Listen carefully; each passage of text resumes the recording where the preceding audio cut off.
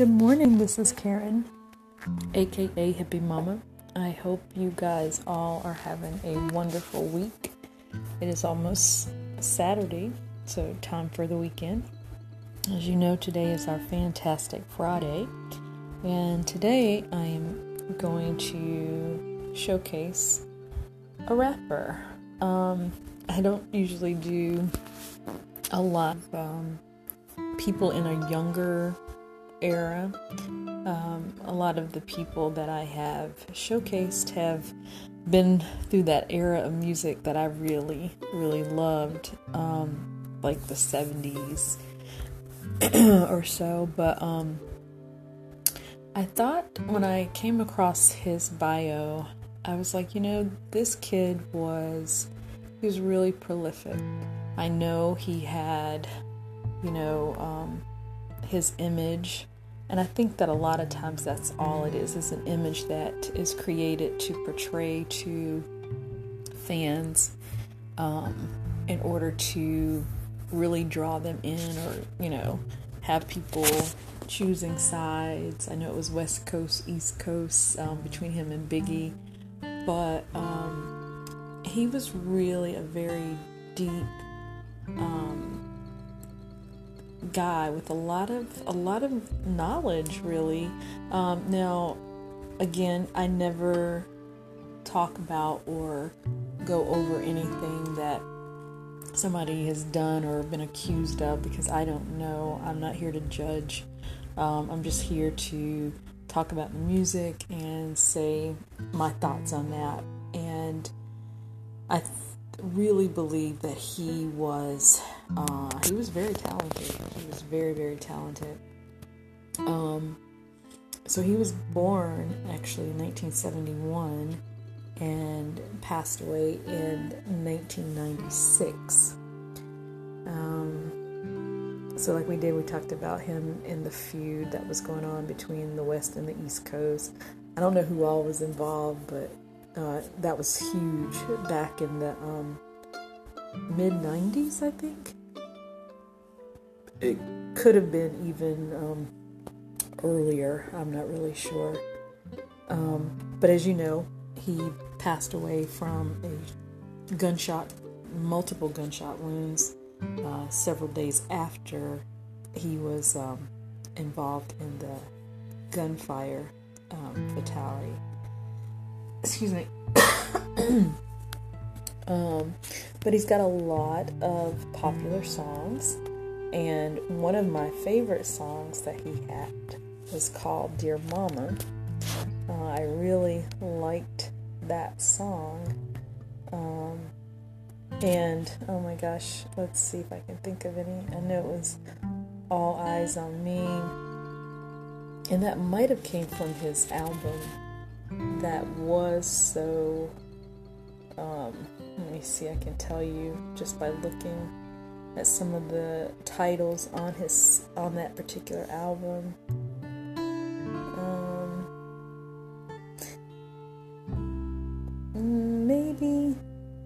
Maybe not. But he really, like I said, had a lot going on, but he was a poet. I really think he was. He could just sit there and, as most rappers, they can just kind of come up off the top of their head and start telling you their story or telling you a story about something that they've experienced in their lives.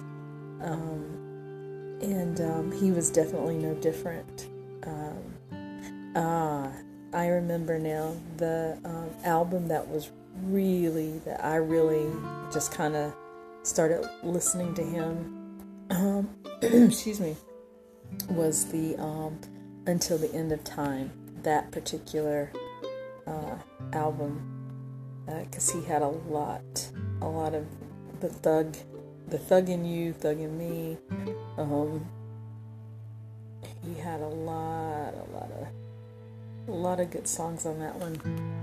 But at any rate, again, excuse me, I'm up here drinking my kombucha, and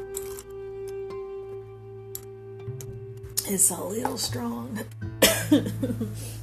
But nonetheless, this, I know they always have like, okay, their sightings of Tupac in some foreign country, but, he's not here with us.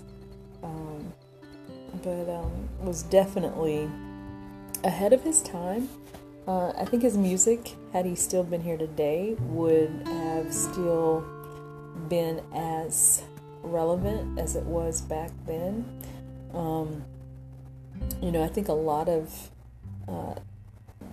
rappers too that do that, that's why, because they still just kind of talk about what's going on in the mainstream scheme of things. And he was definitely somebody that you could not silence while he was here. He just spoke up and he spoke his truth, and we don't have to agree with it, but it was his truth. And the same goes with Biggie Smalls. He was also another one that was very talented, and they both died way too young.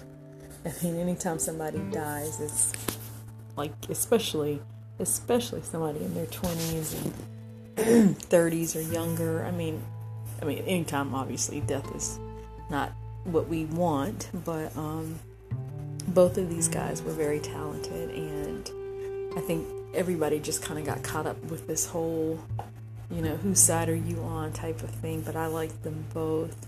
But I did listen to Tupac more. I did. I liked, and maybe it was whenever he did the Poetic Justice with Janet Jackson, that really made me see him, even though he was acting, but see him in a different light. And they had actually said that when he came in, he literally just read the part and it was given to him just like that, because he was such a natural at what he was doing.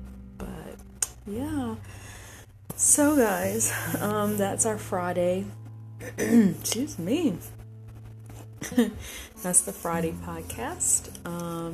I hope you guys will join me back on Monday. We're going to finish up our second half of the Holy Spirit. So we'll be doing part 2 of 1. And I'm thinking that we should be able to get through it. But if not, oh my gosh, this is going to be a short one today, guys.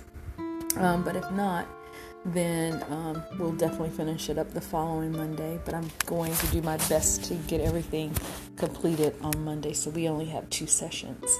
All right, well, guys, be blessed. I hope you have a wonderful weekend. I hope you do something exciting and fun. Hope you get out and enjoy your family, your loved ones, your partners. I just hope that you are having a great day, and you're looking forward to just spending quality time with the people you love. All right, guys, take care. Be well, be kind to each other, but more importantly, just be kind to yourself. All right, bye.